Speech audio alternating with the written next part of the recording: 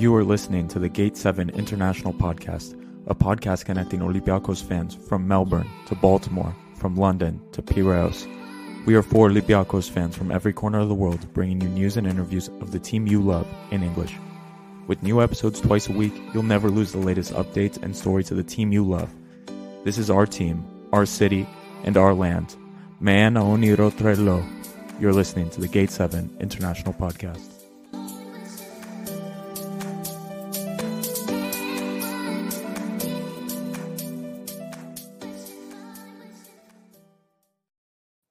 Welcome, everyone, to another edition of Gate 7 International, by the fans, for the fans, your number one English source for all things Olympiacos FC and Greek soccer.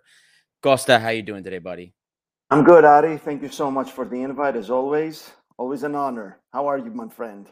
I'm better that we got our first win of the season, and I know you're pumped to get into that. And you also have some lovely exclusive news about Cisse.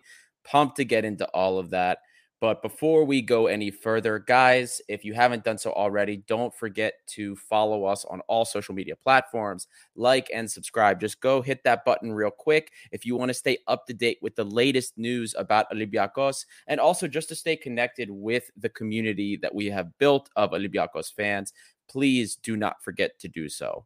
And just a couple quick housekeeping items, guys. We are generating some new content over here at Gate 7 International.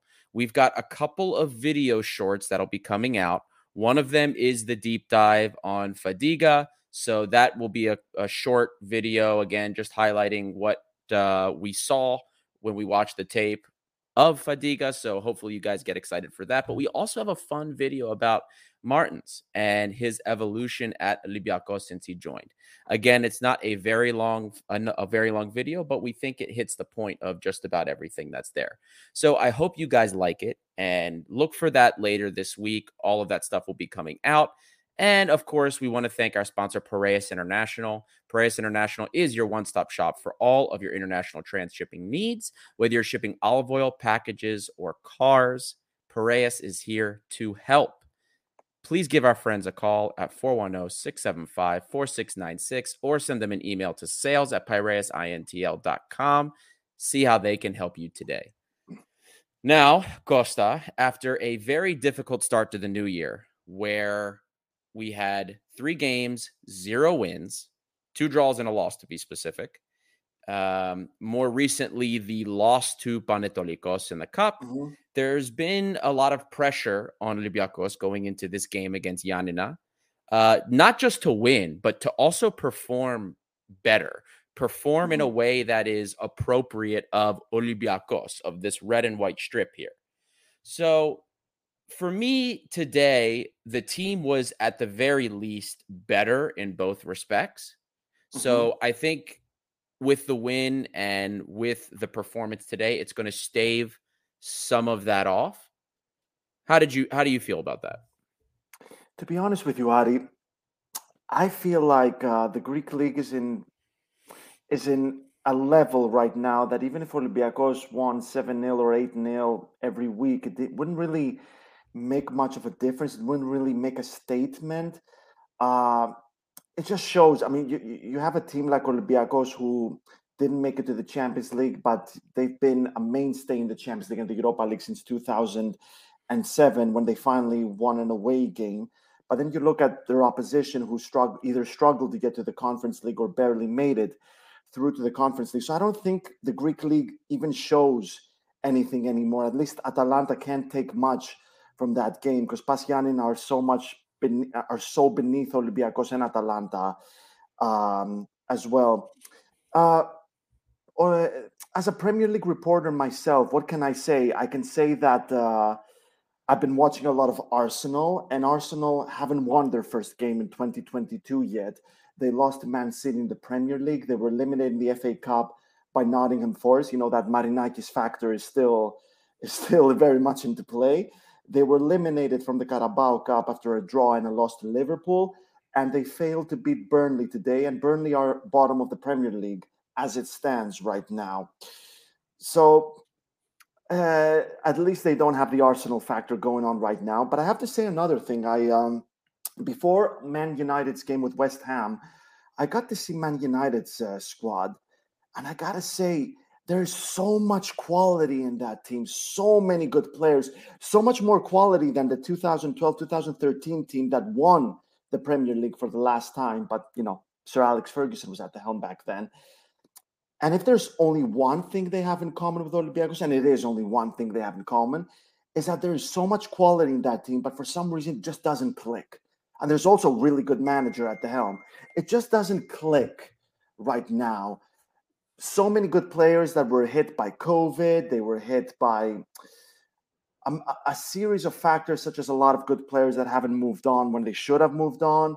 There's also the Semedo factor, which, in my opinion, poses as a shadow on the team, because Semedo was one of the most popular figures in the back in the dressing room. Right. And then this whole thing happened, and he's still there, and we still don't know what the hell is going on with him. It's just there's this team with a lot of quality players that for some reason is not clicking. A manager that is really good and has led Olympiacos to unbelievable and unforeseen success in Europe, that for some reason cannot really convince that they can get a result like they did in 2019, 2020. Olympiacos are going to win the league, not because they're the best, but because they're the least worst. The Greek Cup, I mean, you mentioned the losses, but Olympiacos were playing their second, so it doesn't really count. But still, I'm not convinced Olympiacos can win the cup. Anything can happen. They can play PAOK and still get eliminated like last year. And Atalanta, well, they're in a whole different league. Yeah, that's really true. It really is. Look, all things considered, I think we're beyond the point of expecting a miracle, right? There's only so much improvement that I think is possible for us to see with this team. I don't see overall the level of play we've had this season to get that much better. Do I hope we can tidy a few things up and maybe make things a little bit less crappy or here and there? Yeah, but I'm now at the point, I'm beyond believing that we're going to make a miraculous turnaround and all of a sudden start playing the beautiful ball that we remembered. So, but bringing it back to this game, this specific game against Giannina today, when the match started and we were posting the lineups and the individuals that were in the roster, 3-4-3 obviously reared its ugly head again, and many fans got really upset. First, looking at the partnership in the back, Avram with Hüseyin Ubah and Kostas Manolas, it wasn't necessarily the latter that upset people. It was the former. It was Avram. And, we'll go into this later. I don't think Avram had a bad game, but the thing that has been continuing to sit really poorly with fans is why does he continue to play over Markovic? What is going on with Markovic that he is not rated? Adroutsos was starting over Kenny Lala, which surprised some people. And something that I thought was a pleasant surprise, which a vocal minority seemed to dislike, was the starting of Valbuena alongside Youssef El Arabi and Yorgos Masouras. Now, that surprised me for a couple of reasons. One, because, look, I understand that he's old and we can't get a full game out of him. But at this stage in the league, based on the performances, we have plenty of data with how we've performed so far. We know what our spectrum is this season. We need to have our most creative people on the field. I don't care if Valbuena can barely stand. He is by far right now the most creative presence on this Olympiacos team. And to further support that, Costa, I have some stats for you. I know I've already said these to you already. I sent them to you guys, and we were going to make a post on social media about it, but then we decided to save it for the podcast. The best part of the podcast. The best part of the podcast. The best. Lay them down. So before this game today, guys, and again, I just want to say this to everyone. I know not everybody was against Valbuena starting. Most people seem to be happy and they believed he deserved it. At least most people in the chat that are currently here, I think, share the same opinion. But I just wanted to share these stats with you guys. Prior to this game against Giannina, Matthew Valbuena has not played for this club this season 1,000 minutes yet. So he really has not had a lot of time on that field.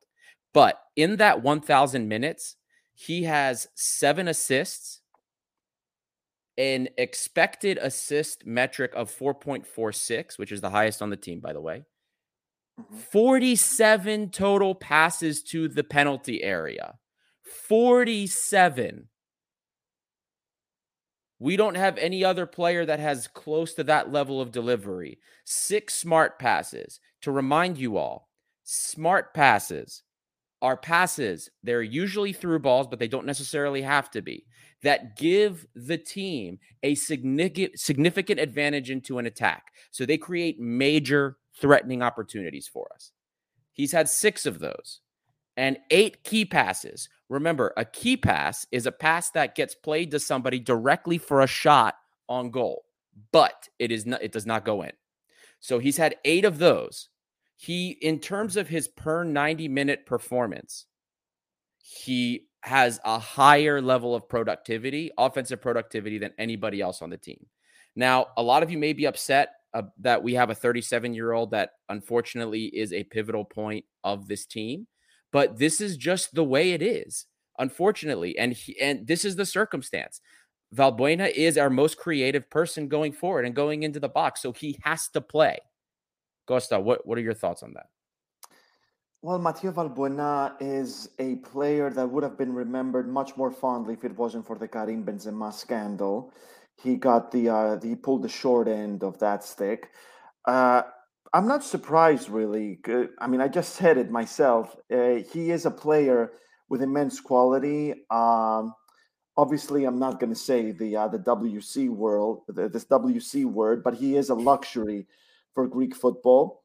It really depends on what kind of opponent Olympiacos are facing, because in my opinion, he's more of an impact player. Like for Atalanta, it'd be much more sane if he came on during the second half. You mentioned about the key passes. El Arabi and Tiquinho are those kind of strikers that are not really going to pick up the ball and do stuff with it like Kylian Mbappe does at Paris Saint-Germain, like Erling Haaland does at Borussia Dortmund. They need to be fed that ball. They need good wingers. They need a good playmaker at the back. And in general, I have to say, and maybe you can help me with this, I am very confused about Olympiacos' identity and philosophy, because like it or not, Ernesto Valverde was the one that built Olympiacos' European identity with a little formation called 4-2-3-1. Yes. And he did it, but with the use of a really good playmaker or attacking midfielder, however you want to call him. He started it out with Fernando Bellucci in 2008, 2009. Then it was David Fuster. And then they kept on going with that. His successors kept on going with that. We saw Tsori Dominguez under Mitchell. And then we saw a little guy called Kostas Fortounis, who understandably is injured and won't be back until next month. And we don't know how he will be when he comes back next month. 3-4-3, it is a very sophisticated system. It needs a lot of power. It needs a lot of pace. It needs really, really, really good fullbacks. That's what Antonio Conte taught us at Chelsea. And that's why Chelsea still keep going with it and still try to play that system. And they're slowly turning into 4-1-4-1 formation like they did tonight against Tottenham. And they barely won, in my opinion. If that Harry Kane goal did count, it would be a completely different story. I'm very confused about Olympiacos' identity, because Martins also liked to use a 4-3-3 that used to lead to success. I'm not too sure what the identity is right now.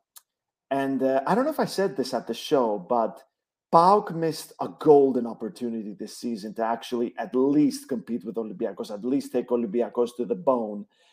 If only Razvan Lucescu didn't insist so much at the same players who won him that historic double and thought to himself, we do need to turn a page here. But there is a new a new football director at PAOK right now who could help them, make that change with Razvan Lucescu or without Razvan Lucescu at the helm. They really missed a chance this season. They could have really competed with Olympiacos, and maybe that could have worked better for Olympiacos. But I don't know if Pedro Martins is staying. Personally, I don't think he is. I think he is going to move on for something better. In my opinion, I'd be very surprised if we don't hear Pedro Martins as one of the candidates for the Everton job, because he was number 4 for the Newcastle job, behind Unai Emery, Paulo Fonseca, and the person who is at the helm right now, Eddie Howe. So regardless whether Pedro Martins is at the helm or not, next season is going to be very crucial in my opinion. Next season can go either way unless there's some radical changes, at least in the squad. I don't disagree. I don't disagree with you there. And as far as the identity goes, I wish I could say that this was the first time I felt like there was a disconnect between at the very least, the philosophy that we expect, the philosophy that we know Olympiacos has versus what is practiced. And the reason I say that is because last year when we interviewed Nico Polidi told us that in the academies, they practice, and as we develop the kids, they're developing them in a 4-3-3 system. So at that point in time, Martins was flipping last year between the 4-3-3, a 4-4-2, and then of course at the end of last season, the 3-4-3, which started against Arsenal, and then on from there. So when I heard that, I said, well, wait a minute. If we are developing everybody in a 4-3-3, what is going on? What is going on here? Why are we developing our kids in a 4-3-3 when our most successful time under Pedro Martins, and it's not like he was only here for a year or two, he's been here for 4 seasons. Why aren't we trying to push a 4-2-3-1 or whatever it is he's doing? So that was the first moment I felt there was something a little bit disjointed. But then now here we're pushing a system, a 3-4-3 system that you already said is very complicated. It's very complicated, and it requires top fullbacks that we no longer have at this club. And all that does is, and I've said this in the past, and I'm going to say it again, all it does is it kind of tells me, at the very least, what Martins doesn't see in this team. And what he doesn't see in this team is that he doesn't see that we have a creative midfielder or a creative attacking midfielder outside of Aguibou Camara. Now, he did say that Matthew Valbuena was the most talented player he's ever coached, but he also said he can't last more than 45 minutes because he's 37 years old. So that tells me everything right there. He doesn't believe there are any other players currently available to him that have the capacity to have the offense flow through him in a 4-2-3-1. The 4-4-2 didn't work. We've moved on from that. We've tried 4-3-3. I don't know why we keep trying it. When he does, it also doesn't work. So at this point, he is doubling down now on a much more defensive approach, relying primarily on our defensive players and eking out results. This is this is just how he sees it, and it speaks to me of what he does and does not see in the team. But bringing it back to this game, what at least was slightly encouraging to me was in the lack of an attacking midfielder, right? What he did today was employ much more, I'll say, or less discreetly, it was much more overt, was the employment of El Arabi as a false 9. El Arabi was much more on the ball, distributing and creating opportunities for everyone to get forward. And of course, Yorgos Masouras was doing everything to get into those open spaces. Wonderful job by him today. So much energy, making runs, presenting himself as an opportunity. Had a couple of, besides the goal that he had today, he could have had probably 1 or 2 more after that. But El Arabi, when he is in form and his hold-up play is there, what it's used to be, and what we're used to seeing him do, distributing the ball all over the place, this can make up for that lack of a 10 that we have, or at the very least until Aguibou comes back. And that's kind of what I saw today. Again, we already brought up that this game was, Yanina was missing some players from COVID. We know they were missing their star striker, Perea, which is probably why they didn't challenge us on target at all or have any threatening chances inside the penalty area. But the silver lining here was we have played worse against worse, if I'm being honest with you. So the fact to me that we were able to at least create a multitude of opportunities here shows me something. And it doesn't give me hope that we're just going to turn a corner and start playing beautiful football, but at least I see something here that I believe we can build on. And I wanted to get your thoughts on that at the very least. Well, when it comes to Mathieu Valbuena, we just said it. I mean, in my opinion, he would have been in much, much higher regard if the Karim Benzema scandal didn't happen. A fantastic player, and I gotta say, I'm still having the honor actually of working with some of the best sports journalists in the UK and the world. I'm gonna say, and one thing I've learned about the UK is that British people, they do not do any favors to any player. You gotta show your skills on that pitch if you want their recognition. And I've heard the best from my colleagues in Britain regarding Mathieu Valbuena, especially for his stint at Marseille. Pedro Martins, when he said that Mathieu Valbuena is the most technically gifted player he ever coached, well, I believe it. And I think a part of it was taken out of context a little. I mean, here's a manager who before Olympiacos managed Marítimo, Rio Ave, and Vitória Guimarães.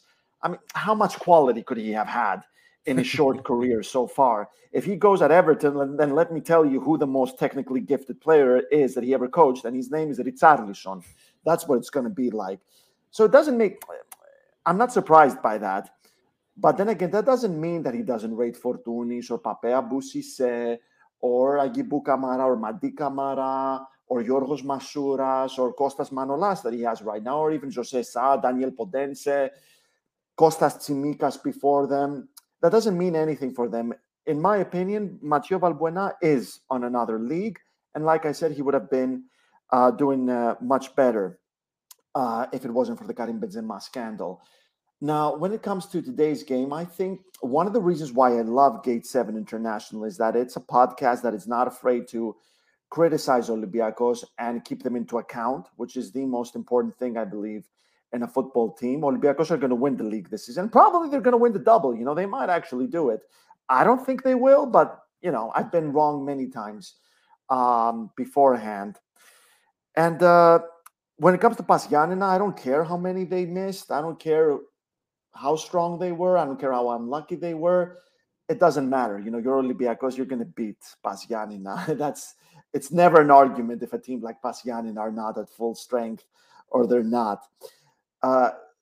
Olympiacos should be targeting for much higher. They should be targeting for much better, especially after what they did in the 2019-2020 season, which they didn't build on because they lost their two top fullbacks. And since then, there hasn't been any work being done on replacing those fullbacks. I have been screaming about that at the blogs. I've been screaming about this at the show. Unless Olympiacos get two quality fullbacks, there's not going to be an extra step.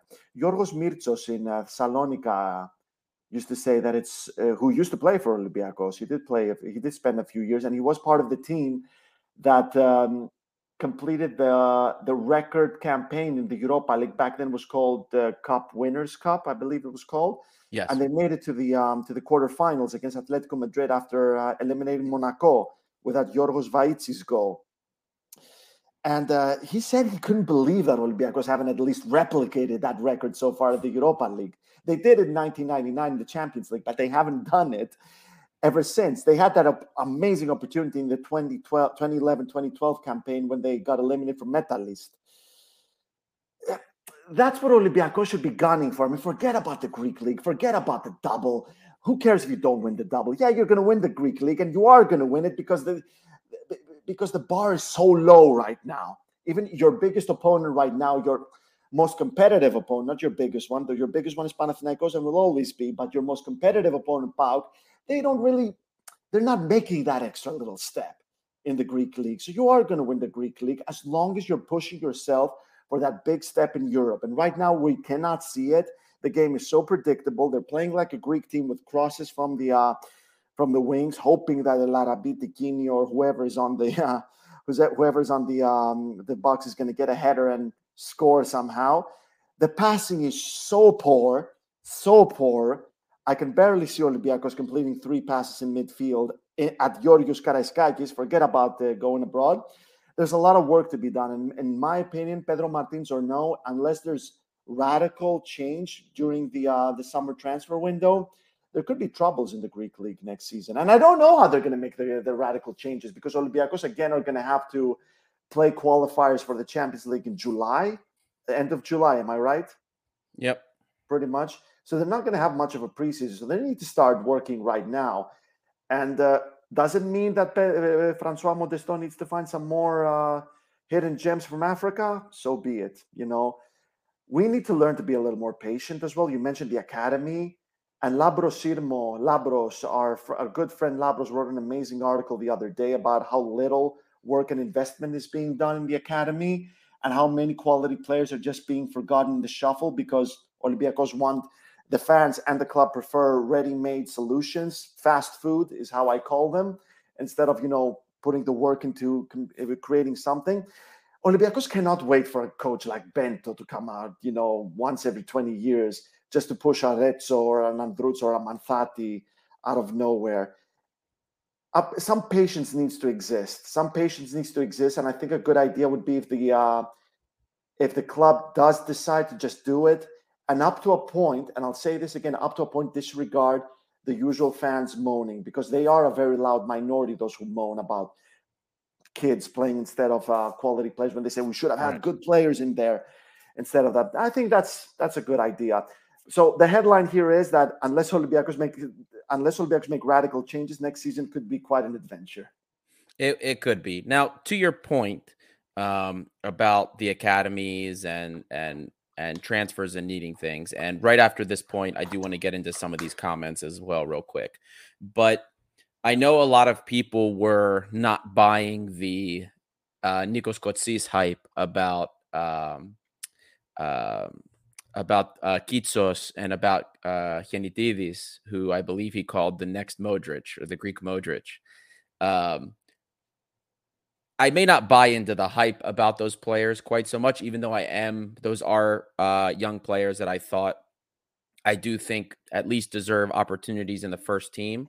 I think that the nature of the environment we're in, we're not going to be making big signings. I know some people want, big signings in the winter so that we can compete. It's not happening. If you look at the payoff from us continuing in the Europa League, our probability of going past Atalanta as it is, we're not going to be spending big money. But the silver lining there is that we get to see some, Kitsos might come up and play and relieve Oleg a little bit. We'll see. Hopefully we see Giannitidis come up. Maybe he does do something and offer us something in the midfield. That is a silver lining. Now, I do want to, there are some comments coming in, some pretty good ones. A quick question here from Agelos Kutz. I have a question for you guys. What will we do if Fortounis won't be able to perform? I mean, it's going to, even it's going to be the same thing. I mean, it's going to be the same. And also, when he was healthy at the end of last season, he was our most expensive super sub. He was an almost €2 million super sub off the bench. Let's not forget that, guys. But it worked. It worked. But it did work. That's correct. He was the guy that got Olympiacos through to the last 16 of the Europa League against Eindhoven. Right. So I do expect that he'll come back. But even if he doesn't perform, it's going to be more of this. So you know what I mean? I'm not hanging my hat on whether or not he comes back and is a superstar. Let's be honest here. We also have a comment here from Lifer828. First time I've seen this guy in the comments. So welcome, my friend. Go back to the 4-2-3-1 and put in Rony Lopez behind El Arabi. Well, Lifer, that's a question. That's something that we have been wondering about, because supposedly Rony Lopez was brought in as a 10. And we've only seen him play on the wing.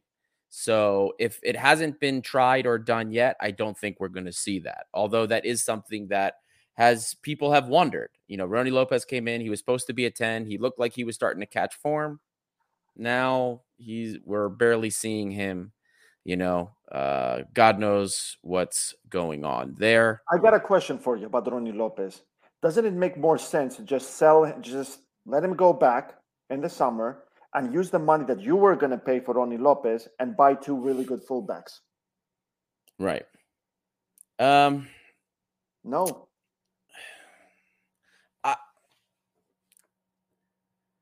surely you're not going to pay all that money for Lopez.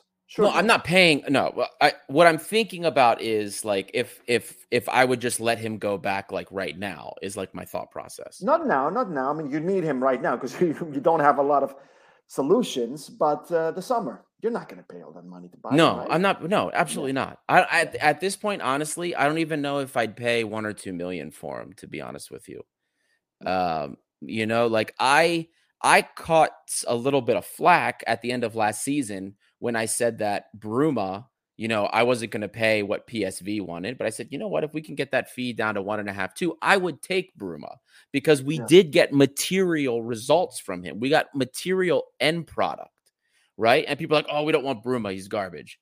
We can find somebody else. You know what I mean? But I don't look what the production has been on the wing for us this year. We besides Masouras when he was in form, we haven't had a lot of great production. And I think Bruma could have been useful to us this year, but I digress. But listen, before we continue to go on any more of these tangents, it's about getting to that time of the podcast where we do our man of the match and our coach's grade. And I think we should quickly get that out of the way. Otherwise we could talk about some of these what if scenarios, it feels like, all day. You know what I mean? So for me, when it comes to man of the match and coach's grade, I'll go first. My man of the match today is going to be Yorgos Masouras. The energy level he had, he got into great spaces, made himself available for El Arabi constantly. When El Arabi was holding up the ball, Masouras was making great runs. He had a couple of great interceptions today, and it was his follow-through on the first goal where El Arabi, the ball was played into El Arabi. Of course, he gets a touch on it, but it flicks over him, and Masouras follows through after Saliakas has an awful little header back to the keeper, kind of scoops it and gets the goal in. I thought that was wonderful. His energy was great. I'm going to give him my man of the match with, of course, a shout to Youssef El Arabi for having very solid hold-up play. I have been very critical about the regression in his hold-up play this season, and today it was another performance that reminded me about the hold-up play we've seen from him in the last 2 years. And this is the consistent hold-up play we need to see from him so that we can get not only more out of him, but then so he can get that 2 million. If he wants that 2 million euro contract again for next season, it's not enough for him just to be scoring those 15, 20, whatever goals he gets this season. The hold-up play comes with it. That's why he got that contract. So runner-up El Arabi, but my man of the match goes to Yorgos Masouras. And as far as the coach's grade today, look, when your opponent doesn't get any shots on target and they can't get a shot beyond 25 meters or under 25 meters on the target, what can you complain about? There wasn't really anything threatening. We had plenty of opportunities. Okay, maybe the play could have been prettier, but with what we've seen and what we saw today, I was happy with the performance.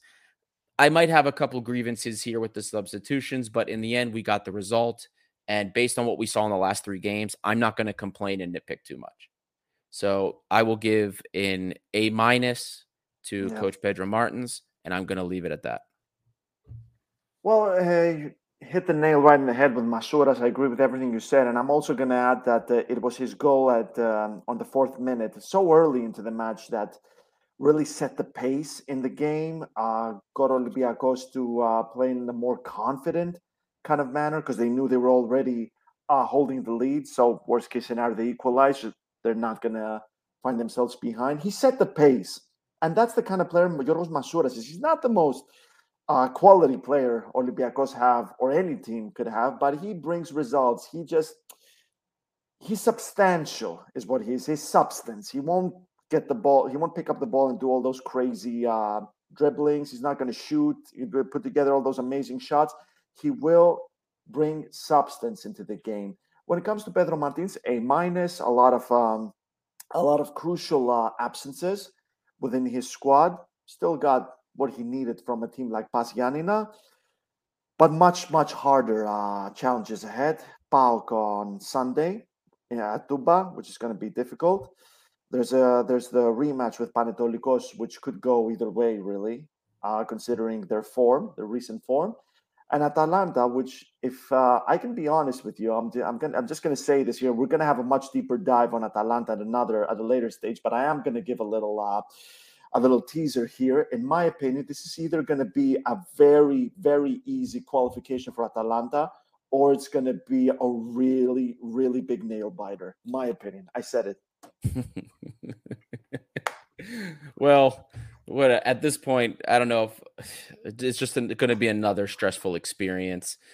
We do have a quick comment from our buddy Costa. Kalispera Mages. To be frank, Kotsis didn't call Giannitidis next Modric. He just said Giannitidis idolized him. Still, Giannitidis and Modric in the same sentence. Ridiculous. Thank you for checking me on that, Costa. You are right. I saw Giannitidis and Modric in the same sentence, and I lost my mind when I read that.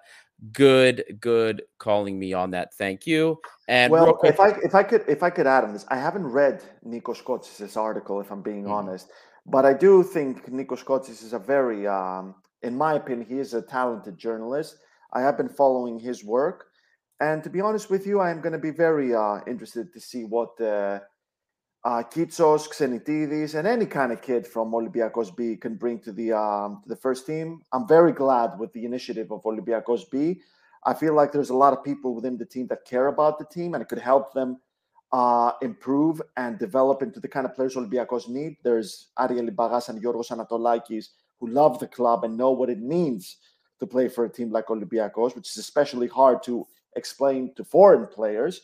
So I'm going to be very interested to see what they can bring to the first team. All right. I definitely agree with you there. And before we go into our scheduled ad read, there is one other question before we go into that from Christina Ikonomidou. Maybe sell Onyekuru and promote Lovera to the starting 11. I would be fine with that, to be perfectly honest with you. But I think the fact that Lovera wasn't a part of the team today, if he wasn't in the squad today, again, assuming I didn't see anything about injury or sickness, but if he wasn't a part of the team today, part of me wonders if Lovera will be a part of the team at all. But that's just me postulating on that. Anyway, guys, listen. Or maybe sell Onyekuru, period. Listen, I am not going to disagree with you there. I am not going to say no to that either. Anyway, guys, I have a little bit of a rhyme for you today. Roses are red, violets are blue. Don't let a wild pube wreck you. Valentine's Day, guys, is just around the corner, and our sponsors at Manscaped are here for you with the best tools to get your balls ready for the special occasion. This Valentine's Day, it's time to join 4 million men worldwide who trust Manscaped, the leaders in below-the-belt waist grooming. With our exclusive offer that you can see here below, enter G7INTL for 20% off any orders you make, plus free shipping. Look, guys, I know the holidays, they went by so quickly, but listen, remember to take care of yourself and get the right tools for the job.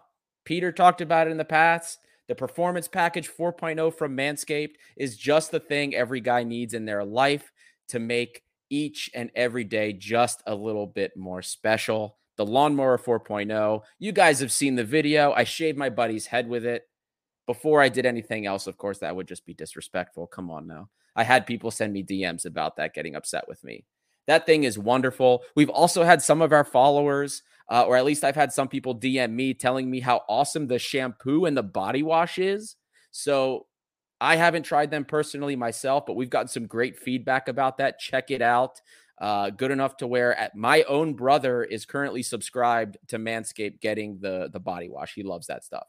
For me, it's the boxers. Costa has mentioned them. Other Costa, sorry, Costa K. the boxer briefs, anti-chafing, my friend. They are fantastic. They keep you warm as well. Good stuff. Great product here from Manscaped. Don't forget, everyone, get 20% off using our code G7INTL at manscaped.com. That's 20% off with free shipping at manscaped.com. Use G7INTL. Join Cupid and shoot your arrow with Manscaped this Valentine's Day. Love it. Love these ad reads, Costa. They're so much fun, my friend. But as we digress from the post-match, Chris Wheatley checking in just in time for Manscaped. Chris, you've got great timing, my friend. Great timing. I think we should make a little compo one day. Maybe a nice compilation, in my opinion. That's my opinion. We got a rhyme here from Aguilo. Roses are red and red is a cherry. Don't let your balls be so hairy. Aguilo, that's good. I might quote you on that on the next ad read, my friend.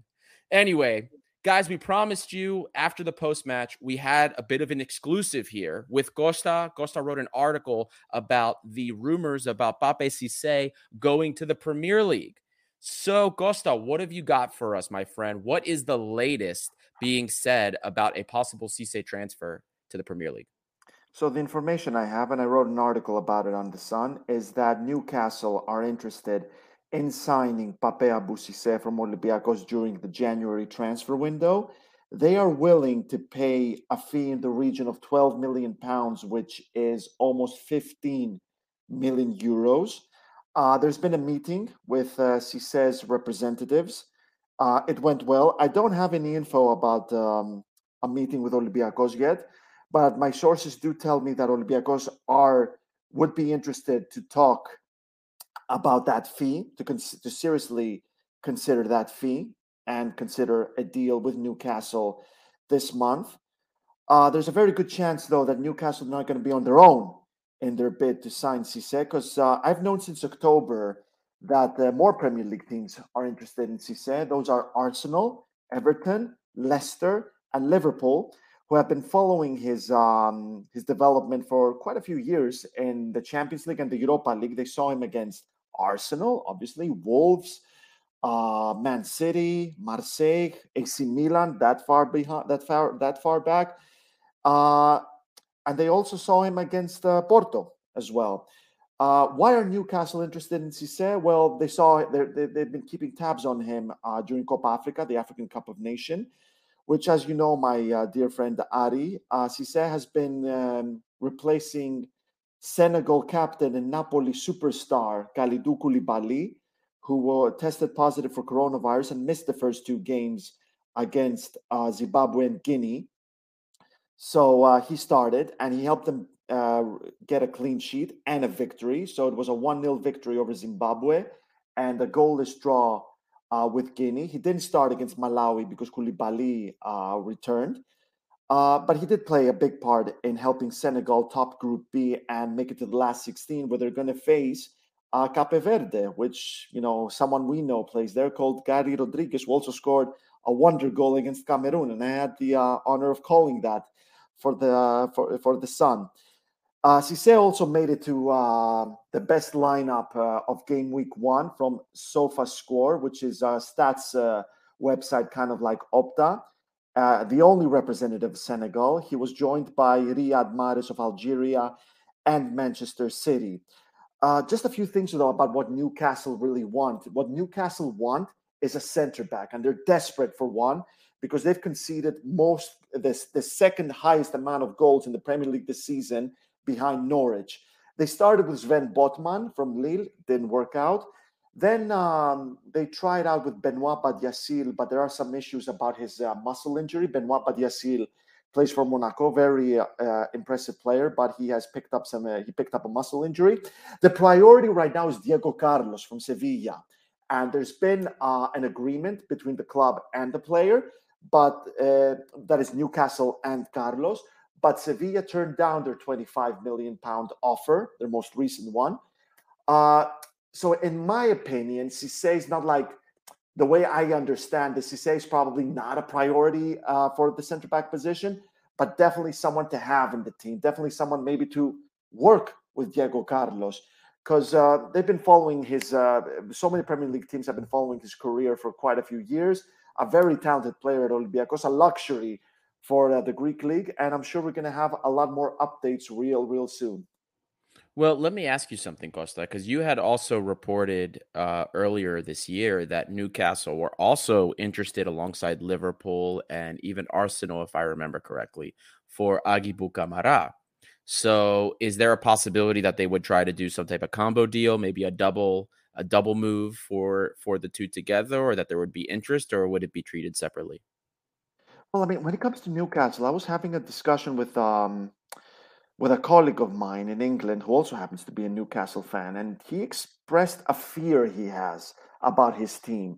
He said that everyone knows that Newcastle are the richest club in the world, and everybody knows that Newcastle are desperate not to be relegated. That's never happened before. The richest club in the world getting relegated. That's never happened before, and it's never going to happen again. Probably never going to happen again. So they understand that. So a lot of clubs will think that, hey, I got this really good player here who costs 10 million pounds. But here comes the richest club in the world who also happens to be desperate not to be relegated. So it's not 10 million pounds for them, it's 20 million pounds for them. So I'm not too sure how Olympiacos or any kind of team would approach any interest from Newcastle, especially mid-season. Mid-season, that the January transfer window is the worst transfer window out of the two we have. I was talking to Nikos Dabizas, and he told me that the only thing you can do in the January transfer window is tweaks. That's all. You can't build a team. You can't bring a player that's going to save you from relegation or win you a title. You can just do tweaks. Realistically, it's happened. It's happened with players coming in and saving teams from relegation, but realistically, it's not going to happen. So Olympiacos still needs Cisse because they want to win a double. They still need Cisse because they're hoping that they're going to eliminate Atalanta. We keep on dreaming is the slogan, if I'm not mistaken. So I'm not too sure about Olympiacos' strategy, but in my opinion, if they're smart, they are going to push the envelope a little bit, at least in January. Summer, completely different story. And Olympiacos are pretty full in the center-back department. Agibu, my sources tell me that people around him are convinced he's going to be in the Premier League next season. So it's a completely different story there compared to Cisse. I don't think Agibu is going to stay at Olympiacos. I'm going to be very, very surprised if he stays, especially if he keeps on performing at the AFCON and his injury is not too bad. So it's a completely different story there. They do see him like kind of a boy wonder kind of thing. There is a bit of a managerial influence as well in that. Only thing he has in common with Yaya Toure from his time at Olympiacos, the first stint, is that, the whole thing that there's this sense he's not staying. Right. Well, that makes sense. And thank you, Costa, for that great, great information and the great update about Cisse. Look, the one thing is we can at least say that this club, especially in the last few years, every season there is a big ticket signing, or I should say a pretty big sell that occurs at least once a season. That's a nice thing to get in the habit of, especially with so many players going into the Premier League. Our exposure to the Premier League, the better it gets, the more larger fees, I should say, we can command. So it is good. However, on the flip side, if you lose Cisse, you have to find a way to replace him, right? If you have to worry about the hole that's being filled. I think if we get a nice fee, I think if that 15 million comes, I don't think we can say no, given what's happened to us in the past with players we've held for too long. I think you have to take the money while the money's good, personally. And we also have to make sure that we properly re-bolster the squad, or I should say rebuild the squad to maybe not necessarily to replace exactly what's left, or to make sure that a hole isn't left once Cisse leaves. Now there's a couple more questions here, or comments at least, Costa, that I think we should comment on. Maritsolakis, we sell expensive and we get cheap players. Look, my friend, this is the model that a lot of Portuguese clubs have, and it works for them. It's not about how cheap the player is. It's about whether or not that player has talent and it has something that you can build off of. Look at Mari, look at Agibu Kamara, look at now Fadiga. These are players that we're getting for nothing. Some of them are projects and it's going to take time, yes, but this is the only way that we can ever hope to compete and get more money for coffers to build a better team. The money's not going to come from Greece. And unless we're always in Champions League, that money's not sustainable either. We have to have another revenue stream so that we can continue to build the team and slowly but surely build it for the future. So unfortunately, that's how it is. And Olympiacos cannot buy top shelf players. It just Nope. doesn't. Modern football doesn't work this way. They also need to want to come to Olympiacos. That's also another Exactly. little problem that exists in football. You got an amazing player who plays in England, Spain, Germany, France. Who am I missing? I'm missing someone. They need to want to come to Olympiacos, and the Greek league doesn't offer competition, doesn't offer enough money. Yes, there's the Champions League and the Europa League, but compared to what they can get in Spain, England, Germany, France, Right. Italy, that's who I was missing. They need to want to come. So Olympiacos can only hope to sell expensive and buy cheap and create something, keep selling expensive. Exactly. We guys, we have to be realistic here. And the niche that Olympiacos has found itself in, especially in the last, I'd say 10 years, is we are one of two things.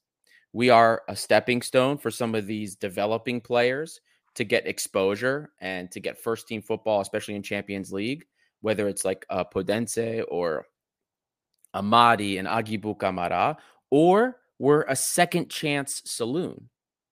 We're players that maybe have that talent or something happened in their club. Like think of Joel Campbell, guys. Came in and his career was re-sparked, right? It was reinvigorated when he was just on the bench doing nothing at Arsenal. He came in, had a lovely season, then Wenger wanted him back. Everybody wanted him back. Think things like that. So this is what we have to capitalize on. This is where our money's going to be coming from. Another comment here from Cristina Economidou. This is in reference to Cisse departure and the replacement. Very simple. Avram, just kidding. Markovic will have to grab that chance from the horns if he wants to play in the squad. We hope, but it doesn't seem like Pedro Martins has him in his plans at all. Or here you Pedro go. Martins might not be at Olympiacos. Well, I don't think he will. I'll be honest with you. I don't think he will. I don't think he's going to stay. Listen, I have already accepted the fact that he probably won't be here. Look, Yeah. that's just how I've looked at it. Yeah. Comment here from George Kefalas. One piece of good news is that Nigeria were eliminated and we will not be deprived of the services of superstar Henry anymore. I've seen a couple of these now in the comments. People are taking some jabs here at Onyekuru. Viper 3 here, Costa, in agreement with you. Martins is leaving this summer. The club decided to leak through Nico Kotsis that Martins is close to agreeing a new contract deal in order to preserve a healthy dressing room during his last months. Well, that's an interesting strategy, to say the least. And look, it's the whole situation. And we have some stuff in this video short that I told you guys in the beginning of the season. Look, it's okay. Look, we can say that the product hasn't been good enough, right? For Olympiacos, it's not what we expect. There have been problems, right? COVID. There's a lot of things that have affected this team. Injuries, COVID, but other teams have had to deal with these things too. AFCON, right? We just haven't managed it. Now, we're in first place, and we still have a 9-point lead in first place, right? So we have managed by the skin of our teeth to keep things that way, whether it's by our own volition or because the other teams in the league are just that much more shitty than we are. That's just how it is. But we also need to recognize what Martins has done for this team, the stability that he brought to this team. Yeah, you know what? Maybe Lambro's right. Maybe we're kind of back to where we were when he first came in. But this team was a freaking disaster. Disaster 4 years ago, guys. This was when Hazi came and blew the biggest transfer budget Marinakis has given any one coach in the summer. 44 players, a little teaser, 44 players left the club in one summer after that Hazi season. Or 3 months of Hazi and then the roulette that happened, the coaching roulette. So we do need to recognize, like, Martins may have, I don't want to say overstayed his welcome, but things have gotten away from him here. But it doesn't take away from the good stuff that he's done for us. It doesn't take away from the fact that he is a great coach. Okay? He is a great coach. He's an amazing coach. And like I said, do not be surprised if we hear his name for the Everton job. Do not be surprised. Right. Watford will be looking for a new manager soon as well. I can tell you that. They are going to be looking for a new manager soon. Exactly. I think there was a journalist for Watford, I believe, Sam Street, that mentioned something like that as well, I believe, on social media. So I mean, I just want to temper, because, like, you know, we do when fans talk about football, right? And we start talking in our echo chambers here, it has the propensity to get very negative, right? And we can be sometimes needlessly critical, or, you know, there's being critical, right? And you're critiquing and things about the club, but then there's also, like, unnecessarily toxic in a respect. And so I think sometimes it's good for us to take a step back and recognize where we've been. And that doesn't take away from the poor performances and the poor things that we've seen this season. But we do have to take certain things into respect, right? And what he's done at this club, yeah, maybe it fell apart this season, sure. But we're all going to remember the great moments that we had here, the stability that we had here that no other team in Greece has had. The only thing I would like to add is that the Besnik Hasi squad that finished third in the Greek league, and they were lucky not to have playoffs, would have been destroyed by the Olympiacos team that finished fifth in the 2009-2010 season. They would have been annihilated by that team. Absolutely pummeled. Let's put that into account. Exactly. So, that being said, you know, we're coming up on an hour here, Costa. Yeah. Indeed. Do you have anything else you'd like to add before we begin to close up here? I think it's that point of the season where you just look at short-term targets for now until you get to the summer and you can actually rebuild, sell, whatever the hell it is, see what the hell happens. Yeah, I mean, I'd be very surprised if Olympiacos lose the league. I mean, I can tell you that the feeling in Greece is that Olympiacos are already the champions, so that's not even really a conversation.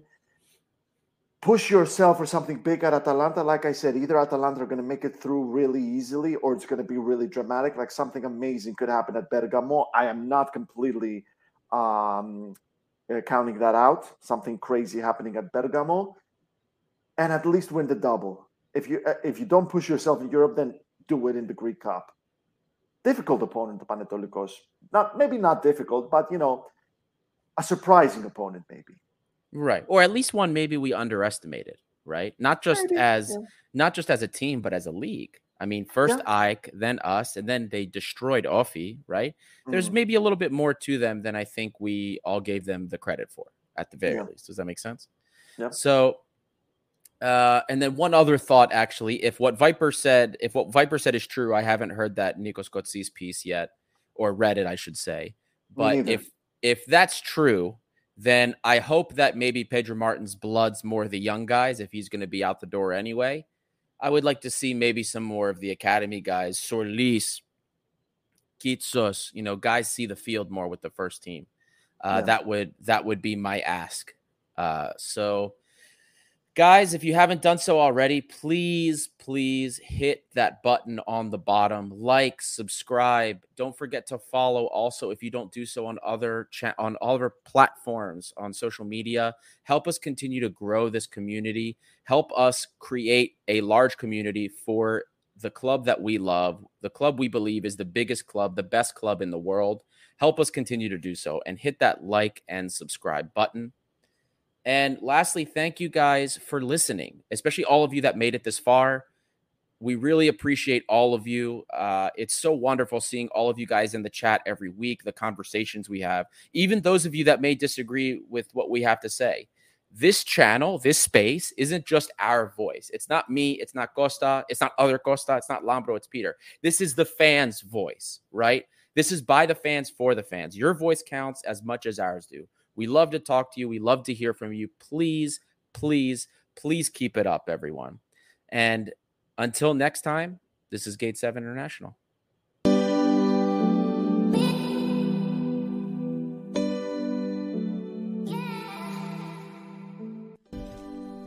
You just listened to an episode of the Gate 7 International podcast, a podcast connecting Olympiacos fans from Brussels to Tokyo, from Toronto to Geneva.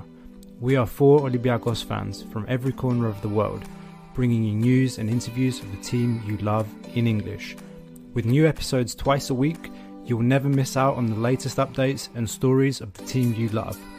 If you liked what you heard, make sure to follow us on social media at Gate7INTL, give us a subscribe on YouTube, or even leave a review on all our podcast channels. Until next time, this is our team, our city and our story. Θρύλος είσαι. Στο μυαλό κάτι μαγικό.